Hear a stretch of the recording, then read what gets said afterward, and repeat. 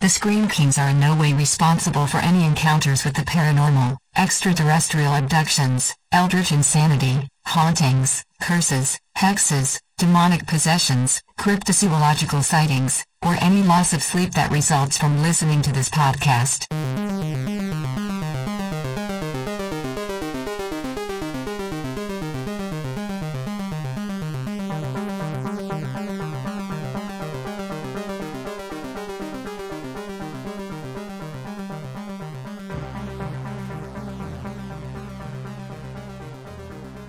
This is the Scream Kings podcast. I'm Max George. And I'm Nathaniel Darkish. Your podcasts follow you. They never leave. They live with you. Oh, this movie's so good. Yes. So today we are talking about the 2020. I guess it's a Netflix original. Technically, I don't know. Netflix masterpiece. Yes. His House, directed by Remy Weeks, is his first film, his directorial debut, and man, we're excited to dive into this movie. Yeah, 2020 was a pretty shitty year for everybody, and especially for film. A lot of our, really exciting shows that we were looking forward to got pushed back into 2021, and who knows how far they'll get pushed back even more. Well, I mean, we're getting Saint Maud this week, so I'm excited about that. Oh, so am I. You have no idea. We might have to go to a theater. Probably not. I don't know. We'll figure it out. This movie, however, I have the audacity to say was the best horror of 2020, and the best horror I've seen probably since Hereditary, Nathaniel. I've got good things to say about His House. As do I. It's a very impressive movie. I really, really like it a lot. And so we usually forego, saying, if you don't want spoilers, then don't listen to the episode yet. But let's just reemphasize it this time. There is a really important kind of twist component to the story that will really ruin, I think, a lot of the first-time viewing experience for this movie. So if you are interested in this movie at all, and we highly recommend that you do become interested if you weren't already, pause the episode, watch the movie on Netflix, and then come back. We'll be here. You'll be really missing out on a really great horror experience if you don't watch it first. So, do that and then come back if you haven't already watched it. So, yeah, this movie is one of those horror movies that I think hits harder if you don't know a ton about it. So I hope people who are listening, if you are interested in watching this movie, please take this spoiler warning seriously. It's an incredible plot twist, and you'll want to fully appreciate it without us ruining it. But if you don't care about spoilers, and you love hearing our voice without pausing and watching a horror movie, by all means, continue on, because we have so many good things to say about His House. I saw something in the dark. You have felt it too.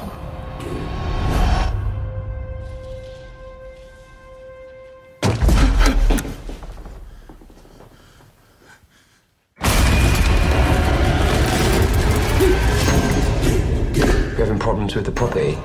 This is what they want. They like to see us crazy. Let them send us back. How quickly you forget everything we went through to get here. Do you want to give us a real quick rundown of this movie before we just dive into all of the goodness? Yes. So this movie is about two refugees who are Sudanese. It is a couple. Their names are Bol and Rial. And they have, escaped war-torn Sudan and have arrived in the UK.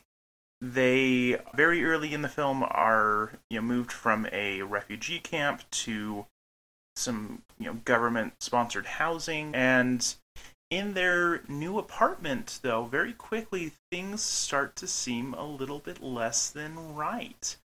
They appear to have brought something from Sudan, something supernatural, with them, something that is upset about them being there in the UK.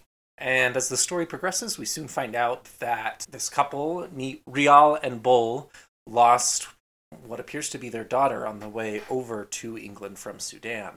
And so a lot of the supernatural entities that are manifesting to both of them kind of take on that appearance, almost as if this daughter didn't actually die, but her dark spirit is out for revenge. And again, as the story progresses, you kind of see Bull and Rial separate into two different worlds, where Rial wants to hold on to her culture and believes in all of these dark stories of the Night Witch or an Apeth who has come to seek revenge on them.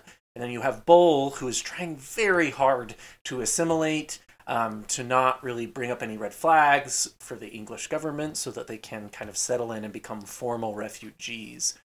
And essentially we find out that the supernatural entity is very real, and the big plot twist comes. I think we should share the plot twist a little bit later when we can give it some more time.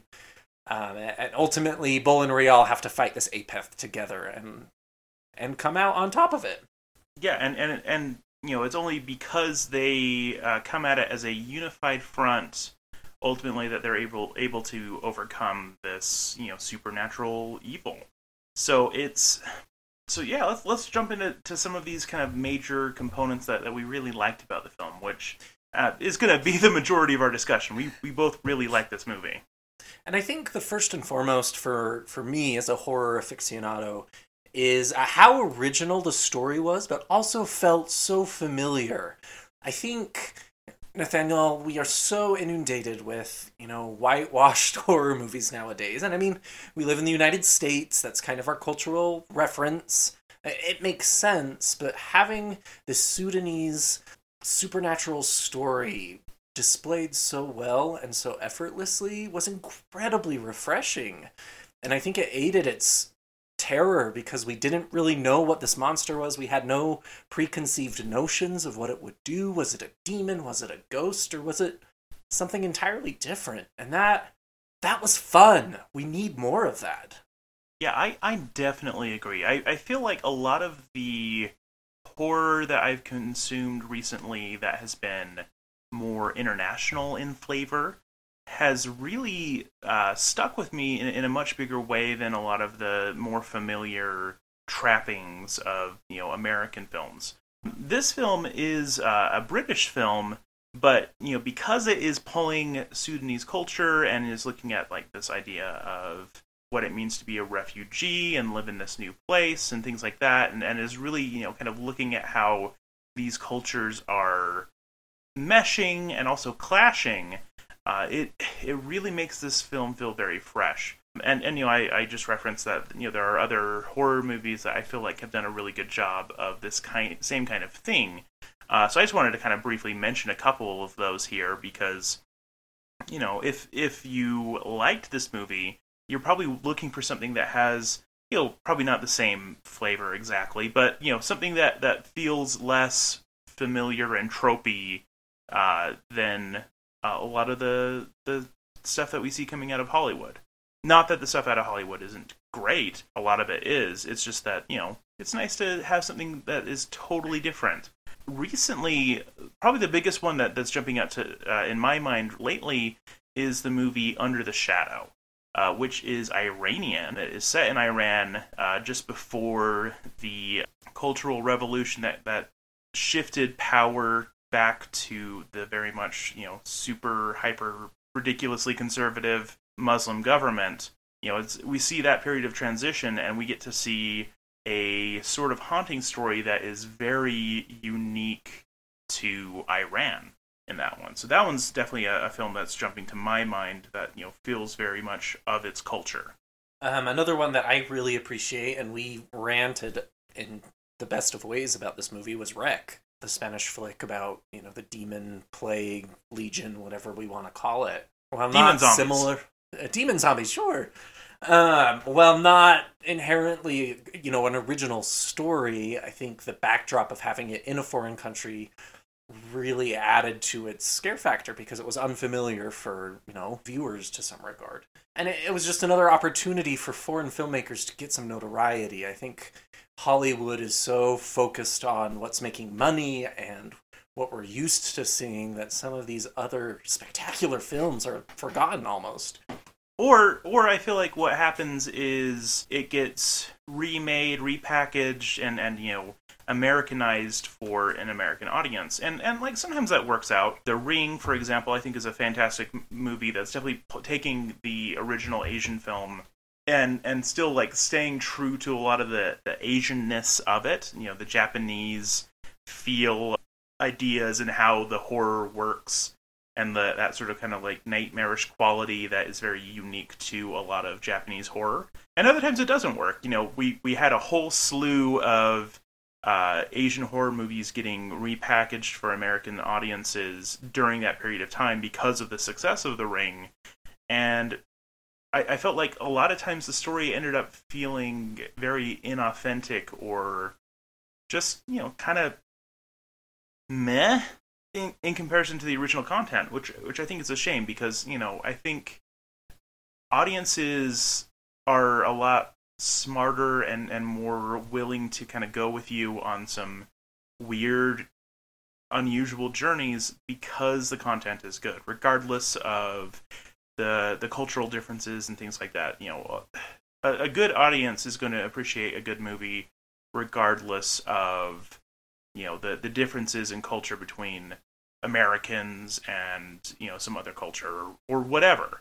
People like good story at the end of the day, regardless of the form it takes. And not only good storytelling, but I think another aspect of this movie that made it so intriguing was how relevant it was.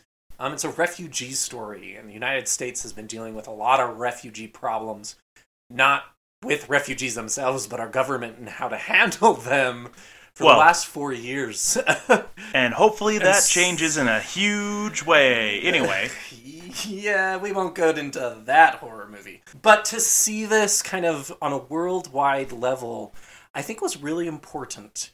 We've been through a lot of crap in the last 4 years in the United States, and so to see the same problems existing outside of our little sphere was really kind of harrowing, that this isn't just an American problem, it's a worldwide problem. And what a great genre to explore this in. Horror has the opportunity to really pair the supernatural with the realistic. And I think His House did that so delicately and just executed it so well. Yeah, I definitely agree. And I like that it shows us this kind of refugee experience. And, it's not all bad and it's not all good. It's complicated. It's morally ambiguous in a lot of ways. Yes, there is the strong, horrific component of it that is, certainly bad.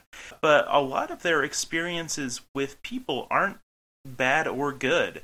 We have a scene where Rial is trying to find her way around town, and she runs into some punk teenagers who make fun of her and give her a bunch of vague directions that all disagree with each other and kind of treat her like garbage. But that's not everyone's experience, though, and that's not always the kind of thing that they're experiencing when they're going out into the community. Bull has a really positive experience going to a pub very early on, and he's able to connect with people and sing some ridiculous drinking songs, cheering for a soccer game on TV, and it's not necessarily what they're used to, but it's not bad. But it's also doesn't say that the culture that they came from is inherently bad. Yes, they got out of there because of war, but there's still a lot of things that they are very close to in terms of their identity as people. So I like that it wasn't just Sudan bad, UK good, or it didn't say UK bad, Sudan good. It was much more complicated than all of that, which I thought was very honest and refreshing. Well, and it was something that would speak to many different people. I watched the movie with two individuals, one of whom, was very much on the side of Rial, saying, don't forget your culture, don't do anything to hamper the culture. It was very pro-Sudan, as you were saying. And then I watched it with another individual who was kind of flipped, very pro-UK. The government is providing you with housing to make your life better. Don't break the rules. assimilate yourself. And so, like you say, Nathaniel, I think it delicately shows both sides of the spectrum, but more importantly, it shows the middle ground of how this is not a black or white topic, and it's so more complicated than we think, especially people of privilege who've never had to deal with these problems. Absolutely, and along those lines, I like that. It's not until we see both of these ideas merge together in a meaningful way that they're able to overcome the big obstacle. It's not until they are united, as opposed to being divided, in how they are approaching the monster problem, the apeth, that they're able to resolve that. It kind of also is mirroring their experience of adjusting to life in the UK. It's not until they kind of merge these two ideas of, hey, we need to take parts of where we're from and parts of this new place and find a nice middle ground, that they are able to also change that experience for them, and have a better, more meaningful life moving forward. That's excellent. And I think as we talk about that, let's maybe shift directions to talk about the monsters of this film. Yeah. If we haven't convinced you that this is an amazing movie up to this point, then buckle in and put your big boy pants on, because here we go. So the main entity of the movie is what's called an apeth, which I have done as much research as I possibly can do and not have found hardly anything. But in the movie, Rial kind of tells us that the apeth, or a night witch, is a Sudanese kind of witch akin to a skinwalker who is summoned when revenge is required, type of a thing. It's a very malevolent entity that kind of consumes all that it touches. Kind of superior to the apeth, or apeth, I don't know how I say it. If someone knows the true pronunciation listening, please reach out to me on Twitter. We see kind of these harrowing ghosts of the people who did not survive the trip from Sudan. Primarily Bolin Rial's daughter, Nayaglak. And Nathaniel, the practical effects here and the costuming was terrifying. These masks that these drowned victims were wearing are very spooky. Yeah, I really like the visuals. I wasn't as spooked as it sounds like you were, but I really liked the visuals. I really liked how everything looked, how everything felt. I was very impressed by the aesthetic that the film presented, especially just in the context of horror. And I want to maybe specify a little bit more that while the masks were spooky and these practical effects were very well developed, I was more scared by the apeth itself. There's a scene in particular where Bull has kind of had enough of these hauntings. He wants to confront whatever this thing is, and he does a almost like a hypnotism session, I would imagine, a seance involving just himself. And he talks to the apeth for the first time, and he has a little candle in the house that he's kind of using as a focus, and it turns into a bonfire. And then he appears to be on some sort of beach talking to the apeth through the fire. And all you can see are these two kind of glowing irises. You know they're irises, but they're too far away. So they're just kind of these haunting eyes in the darkness that are talking to him. Yeah, it's almost like when you see like a cat. Yeah, that's exactly what it's like. And someone who has had some sleep paralysis, and I believe I've talked about my lovely monster that I saw back in the day. Oh, yeah. Seeing these red eyes in the darkness and not fully understanding what was there, it kind of shook me a little bit. It was one of those moments where I felt like I needed to burn some white sage or sprinkle some holy water in my house or do something, which is pretty impressive for me. Movies don't tend to do that for Max anymore. And then we get the full visual of the apeth towards the end, and it's not some cloven-hooved monster. It's not a boogeyman-esque. It looks monstrous, but it also is very human, which was unsettling as well, because as we'll soon get to, the true horrors of this movie are what Bolin Rial did to get to England. Yes. Do we want to talk about that now? Before we move on, I just want to say the last monster I really, really loved was the actual house that these two were staying in. I love it when horror movies make inanimate objects such a main character of the film. And I really felt that the house started to suffocate these two and take on a malevolence of its own. And it never was said, or there wasn't anything really to make it feel like it was alive. But that house was definitely a main character, a main monster. It was great. Absolutely. And I think that's very true to kind of how we interact with buildings, especially homes.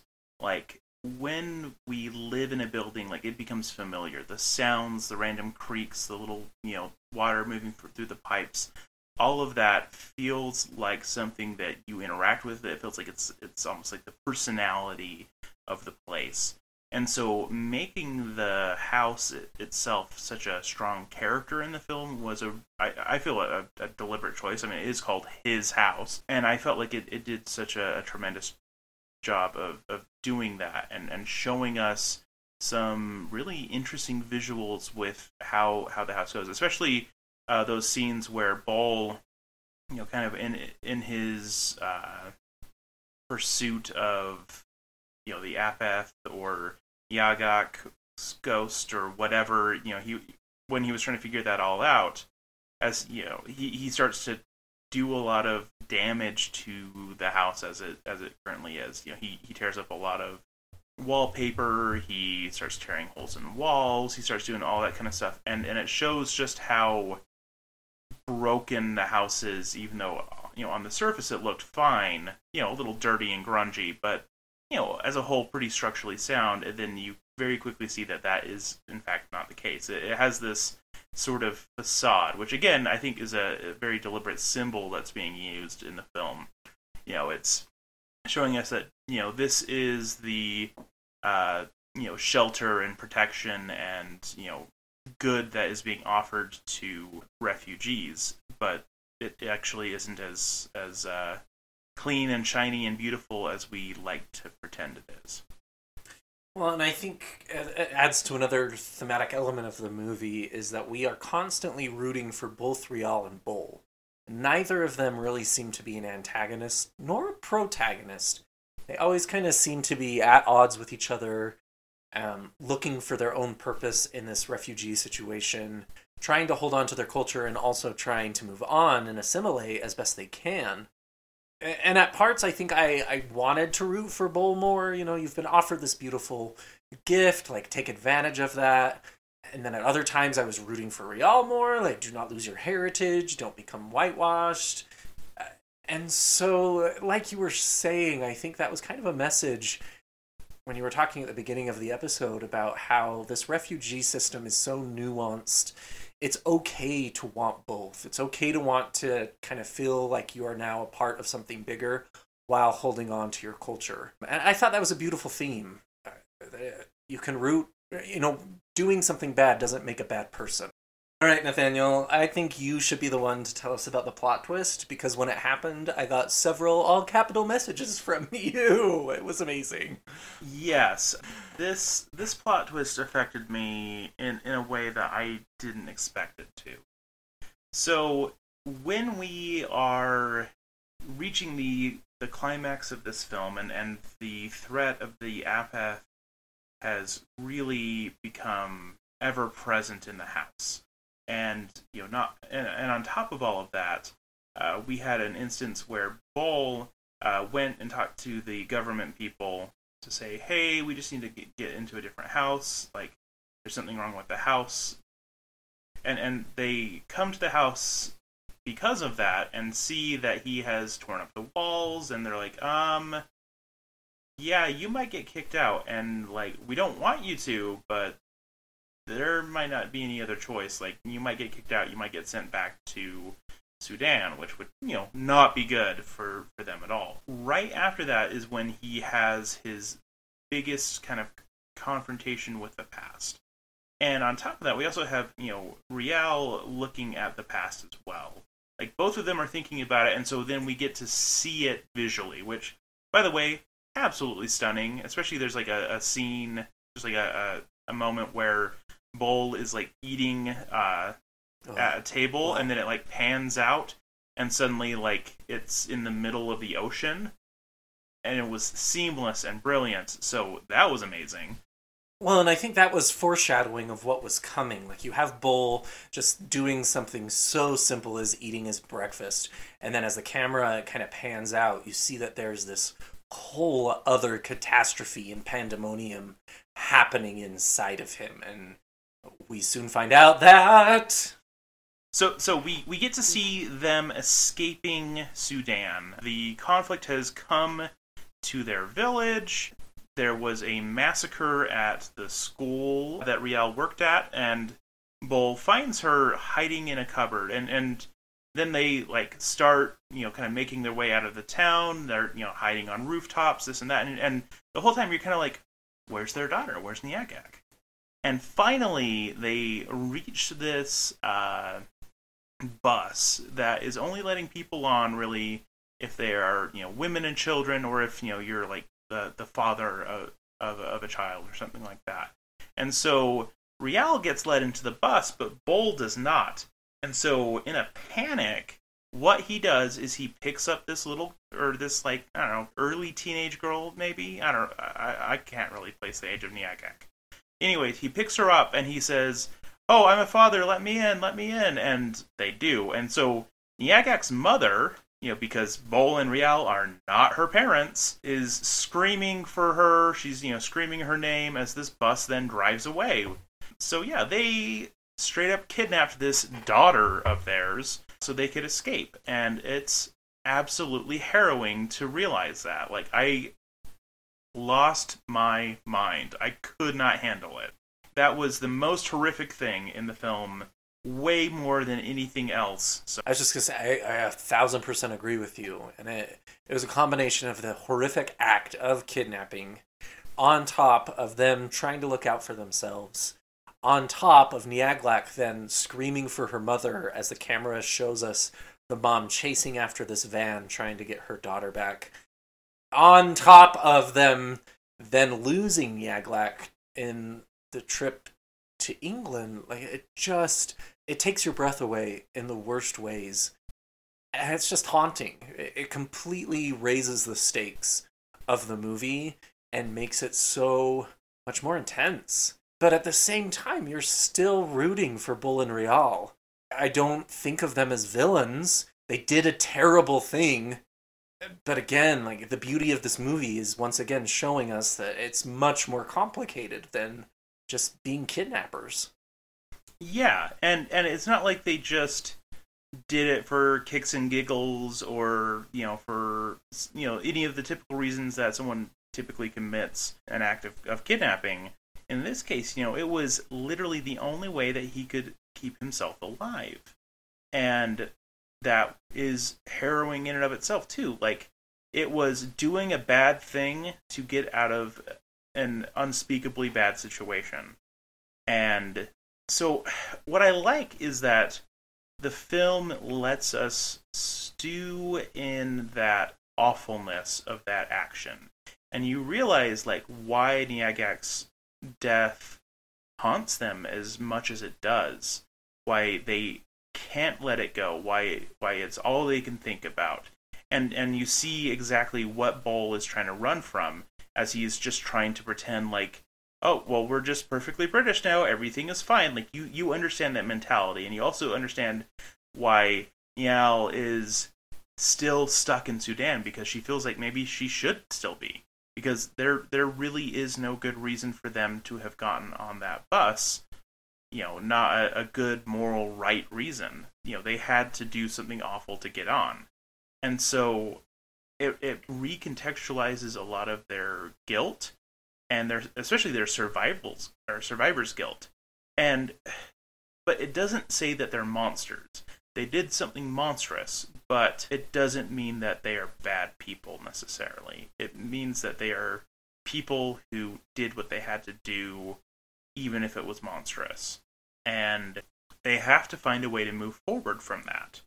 And how do you do that? That is the real like weight of the film, and I loved it because it is so hard to make a real like judgment call about it. Yes, that is a horrifying thing that they did, but that's not like the end of the conversation. Well, and I think in some regards we find out that it's not Rial versus Bull or Bull versus Rial. That Night Witch, the Apeth, kind of becomes that monstrous tragedy that they have done.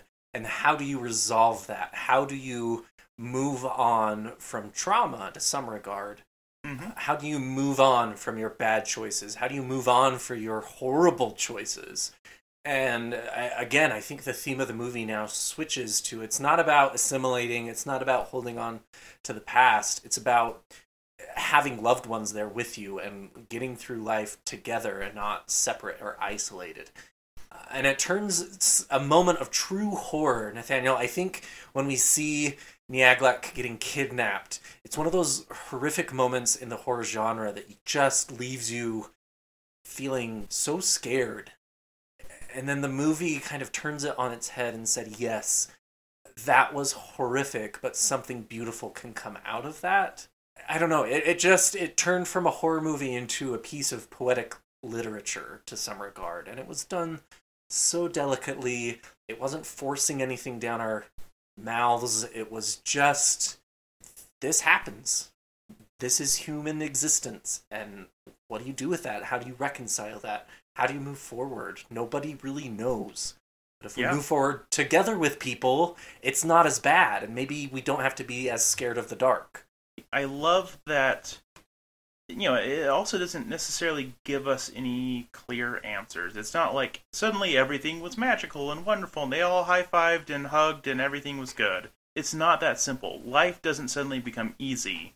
They still have to live with what they do. And that actually is, that final image of the film. It's them living with all of these ghosts now.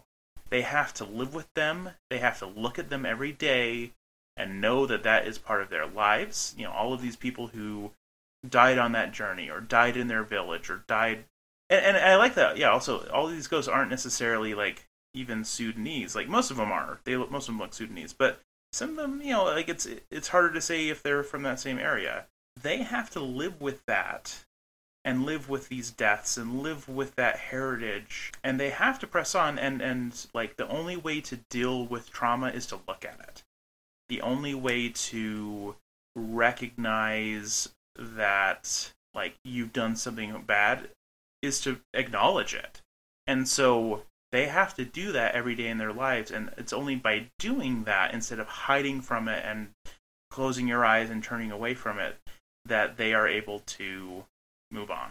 And I think that's what makes the ending so powerful to me, is because it almost seems that Rial is on the side of the Apeth and wants it to kill Bull, but at the very last minute she kind of has this change of heart. And normally in horror movies, these moments of a character all of a sudden shifting and helping out or having these change of heart, it doesn't feel natural. It feels contrived and it feels like a plot element. But this movie, Rial's decision to help Bull defeat their past and defeat this trauma was so moving and so powerful, and I'm getting a little emotional thinking about it right now, because that's human existence. Is we are so nuanced, and revenge and anger and hatred can disappear when loved ones are in danger and facing things that maybe we had a part of creating. Absolutely. And I 100% agree that ending works, them defeating the Apeth, but I don't think it would have worked if we didn't have that scene that came immediately after it, where we then see them having patched up the house as best they can, the government people coming and saying, okay, you know what, like, we're just going to call it a warning, have a good day, move on with your lives, keep adjusting. And then we get to see the ghosts around them and see them looking at the ghosts. I feel like we needed that denouement to show us the impact of that. Because otherwise, it it would have been hard to say clearly if her action and them defeating the Apeth was the right call for the ending. But because we then get to see how it still is affecting their lives, but it's taken on a new shape in their lives, that was what made that ending work for me. I couldn't agree more with you, and I think, I had a question in our notes about should the Apeth should have won. And I don't think that would have felt natural in this movie. I think a lot of horror movies out there use monsters, use demons, use witches as very figurative monsters and enemies and antagonists that need to be destroyed. And so I tend to like it when the evil wins, it's something different, something cool.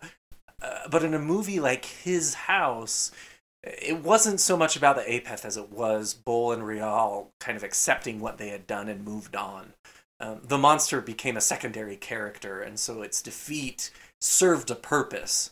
It wasn't just heroes, winning and being champions of the movie. It was human nature and the human ability to let go of the horrible things we've done. And what better way to get rid of monsters? I found very philosophical all of a sudden, but that's because this movie had a message that resonates so beautifully, I think. And another thing that we just have in the notes is just, that cinematography, which I referenced, just with that one particular scene. But yeah, the visuals in this movie really work tremendously well. It's amazing to see how certain scenes blended the past and the present. Blended war-torn Sudan with, their apartment in England. And that was absolutely stunning to me to look at. And I wrote 4 words down, I think, to kind of sum up what I feel about His House. And the 4 words are, it's unique, it's captivating, it's heartbreaking, and it's terrifying. If you're looking for a good horror movie, watch His House on Netflix. As I said earlier, it is the best horror film I saw in 2020, and I think it will win awards. I hope it wins awards. We know how the Academy feels about horror movies, but... There's one last thing I wanted to highlight that I don't think we had in our notes. Is just the level of the performances of everybody. Oh, I'm glad you brought this up. Because Bol is played by, I'm probably going to butcher his name, but Sope Dirisu. Then Rial is played by Wunmi Mosaku, who is also in Lovecraft Country, by the way.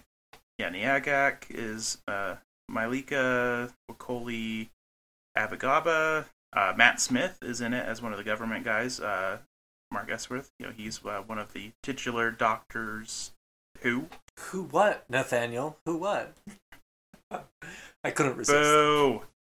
I couldn't resist. Sorry. Continue. And then the very creepy Apeth is played by Javier Botet, who, by the way, is in so many horror movies as a monster. So that was fun too, including the emaciated, creepy-looking lady from Wreck. And he was the lovely hobo that we loved so much. He's the crooked man in the second Conjuring movie. He's just does a lot of cool creature work. He's a cool actor. So I was just gonna say, what an amazing job to have. It's just you are the monster in the movie. It'd be so fun. Yeah, between he's also Mama in Mama. That's pretty cool. Nice. Yeah, between him and Doug Jones? I think it's Doug Jones. I think it's his name. Yeah, Doug Jones. They're basically all of the monsters in horror, and they're both tremendously good at it. So, but yeah, all of their performances, absolutely killer. Really sold it. Really felt like the strong emotional beats, their reactions, their reaction shots especially, just really sold me on their terror and their they're trying to bury things deep inside. It really made the film work. So anyways, props to all of them. They were amazingly good. Should we maybe try and nitpick something about the movie? So you have down pacing ? Which I do have to agree that there were certain scenes especially earlier on, that maybe just went on a little bit too long. The best example I can think of is just the scene where Niall is trying to navigate the village and is, kind of feeling all turned around and all of that. I felt like that scene was maybe about, I don't know, 25% too long. Like there's a few scenes, kind of early on that felt just a little bit draggy, but other than that, it was pretty killer across the board. Like I have very little to say negative about this movie. Yeah, when I said pacing, I agree with you there, Nathaniel. I think it was more pacing of individual scenes that kind of started to lose my interest just a hair. But as a movie as a whole, the pacing was definitely well done. I just think a few scenes had a little bit of dead air here and there that maybe could have been fixed, but that's being very critical. Yeah, and I guess the only other thing I would say is that, like, I wouldn't have minded if it was a little bit scarier. Like I said, like, to me, like, the visuals were very creepy, but it didn't necessarily scare me very much. And so, if it had thrown a little bit more intensity in some of the scares, outside of that, gut punch of the human, of the awful thing that they did, being real life horror. Yeah, other than that, nothing bad to say about it. So, do you want to move on to ratings? Yes, please. All right. So, as I just suggested, it wasn't the scariest movie in the world for me. So, screams-wise, I only gave it 5. I gave it a 7, but I think I had some life experience that I felt radiate through this movie that hit me a little bit harder. In particular, the Apeth kind of looking into the darkness. That reminded me of very not great moments of my life. So I gave it a 7. All right, and then crowns-wise, I gave it a very solid 9. Yes, same. I want to give it a 10, but I feel like I have to wait for that moment of pure, ineffable, I don't know, horror radiance to give a 10. So 9, but like a 9.8. This movie is a masterpiece. Fair enough. Yeah, it really is a near perfect movie in so many ways. And you have a note that it has 100% on Rotten Tomatoes. That is awesome. That it does, and I feel like Rotten Tomatoes is the most stingy of all of the rating categories. So to get 100 is a pretty impressive accomplishment. That and Host got 100% last year, both of which are great movies. So, do you want to tell us a little bit more about Apeths in the Occult Corner? Yes, welcome to the Occult Corner. First off, I want to kind of pitch it to everyone who listens to the show and follows us on Twitter and Instagram. Doing research about the Apeth and Dinka lore in particular, which is the predominant culture of the Sudanese people, there is hardly anything out there not related to his house. I was trying to look for sources that didn't have anything to do with the movie, and I found maybe 1 or 2 research papers on Dinka culture which mention Apeths. So please, if anyone listening to the show knows a lot about these, reach out to us. I will love you forever because this is my jam. So an Apeth in Dinka lore is very similar, like I mentioned earlier, to somewhat of a skinwalker in American Indian lore. It's a witch predominantly, and in particular called a night witch, that is tasked with some form of revenge. In the movie itself, Rial recounts a story about a thief and how this night witch kind of comes after the thief. And kind of 2 things that were really predominant in the movie that actually I think was a symbol for what the night witches are capable of was the element of night. It is a night witch. It operates, of course, when the sun goes down. However, as you watch his house, it's really fun because all of the monsters and the ghouls really don't appear in the daylight. It's always at night. And they're also affecting the light of the house. So whenever Bull is trying to fix the electricity, it doesn't seem to work, or it seems to fail the next day. The Apeth is kind of making sure that darkness prevails in the house, which was really cool. And then a second thing is that the night witch, when it curses someone in Dinka culture, it uses something very common kind of in the African Mediterranean area, is the evil eye, which is a curse you put on someone to have bad luck or to curse them with sickness. I'm sure you've seen kind of the blue and white eyes if you've ever been to a metaphysical store, an occult store, or even just, they're very common in popular culture. This is supposed to be a talisman to ward off the evil eye. There's also like gestures that you can make to ward off the evil eye. It talks about that a lot in the Dracula novel. But they don't really talk about this in the movie per se. However, I was reading one article that was talking about the Apeth in conjunction with his house. It was talking about that the evil eye presented itself not, in the typical way we think, but in all of the leers and jeers from the neighbors.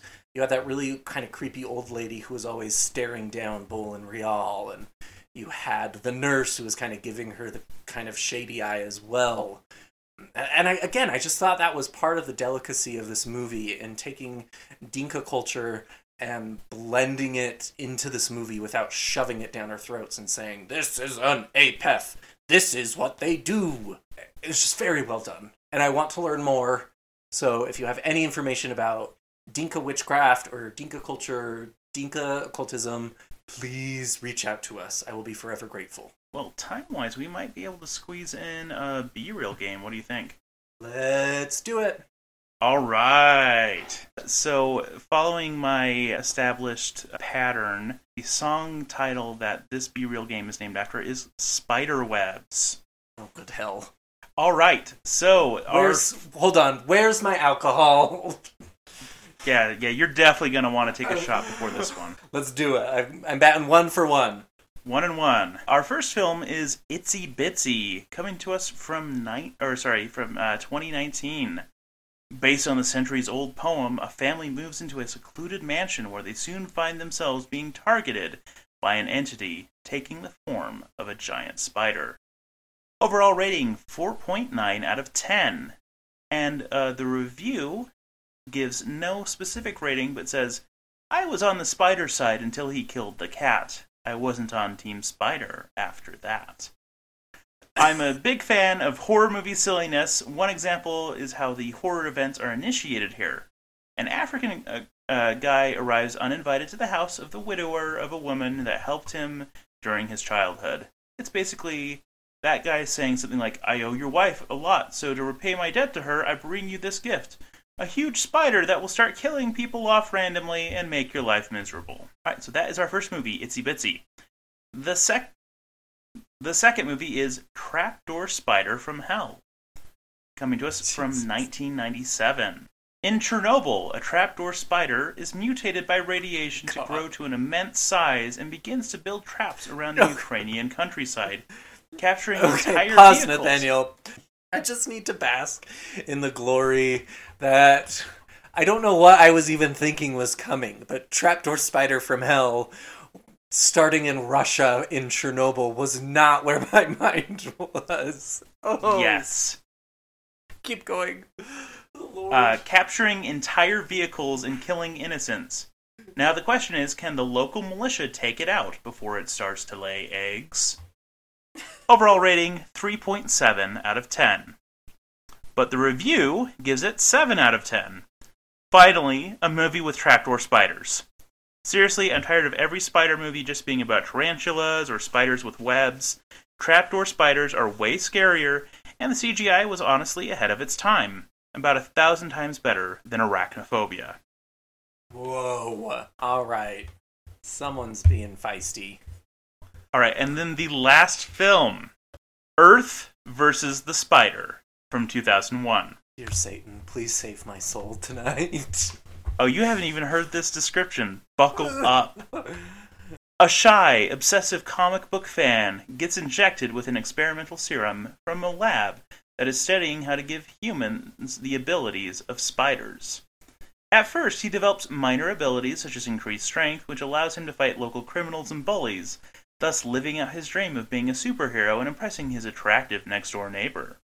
Things start to get more odd when he's able to shoot webs out of his abdomen. Then he loses control over the force with which he applies his increasingly deadly abilities, as well as his judgment to discern between criminals and jokesters. His dream becomes a nightmare when he grows large spider body parts, is in constant pain, and develops a nearly insatiable hunger. A detective with a traumatized wife begins investigating when bodies covered in cobwebs and spider venom start piling up. Overall rating, 4.3 out of 10. And the review gives it a 9 out of 10. Wow. Echoes of greatness. This may not be the best film ever, but the writing and direction manages to be fresh around every bend. You expect a lot of dumb noise swell scares, cheesy one-liners, etc., but you'll find none of that here. Just good old-fashioned horror, alive and well. Although this movie isn't the most involved or beautiful film you'll ever see, give it a chance. I have to pick which one doesn't really exist. Yes, so one of these is not a real movie. Is it Itsy Bitsy, The Trapdoor Spider from Hell, or Earth versus the Spider? I do not have a lot backing this decision other than I love to learn about spiders. I hate them. I don't want them anywhere near me. But they are fascinating creatures, and trapdoor spiders are horrific. Mm-hmm. So that one, I don't think that's the real one. You're right! I was almost going to say the Spider-Man one, but that sounds so... Like, Marvel is just so built into our zeitgeist, I can imagine someone ripping it off. And I've actually seen the Itsy Bitsy one in my horror queues, so I knew that one was not the right one. Okay. Well... 1,000 points to Ravenclaw! Now, after this is done, I'm gonna just... We'll let the episode finish, but everyone should watch the trailer for Earth vs. the Spider. Guess who is in that movie? Oh, no. William Dafoe. I'll give you a hint. Nicolas Cage. You referred to him as a beefcake. No! Dan Aykroyd is this detective with the traumatized wife who begins investigating when bodies covered in cobwebs and spider venom start piling up. I now must find this movie and watch it. It sounds seriously amazing. The trailer had me in tears on the floor laughing. So it does sound like the most amazing bad B movie ever made. So, you know, just throwing that out there for everyone who loves them a bad movie. That one might be the pinnacle of it. Is it World versus the Spider? Earth versus the Spider? Earth versus the Spider. Okay, well, I have it queued up in my YouTube once we wrap this show up. Good, because it is a masterpiece. All right, Nathaniel, how are you staying spooky? Lately, I have gotten into another horror podcast, which is probably not a good idea based on how many I already listened to. But, whatever.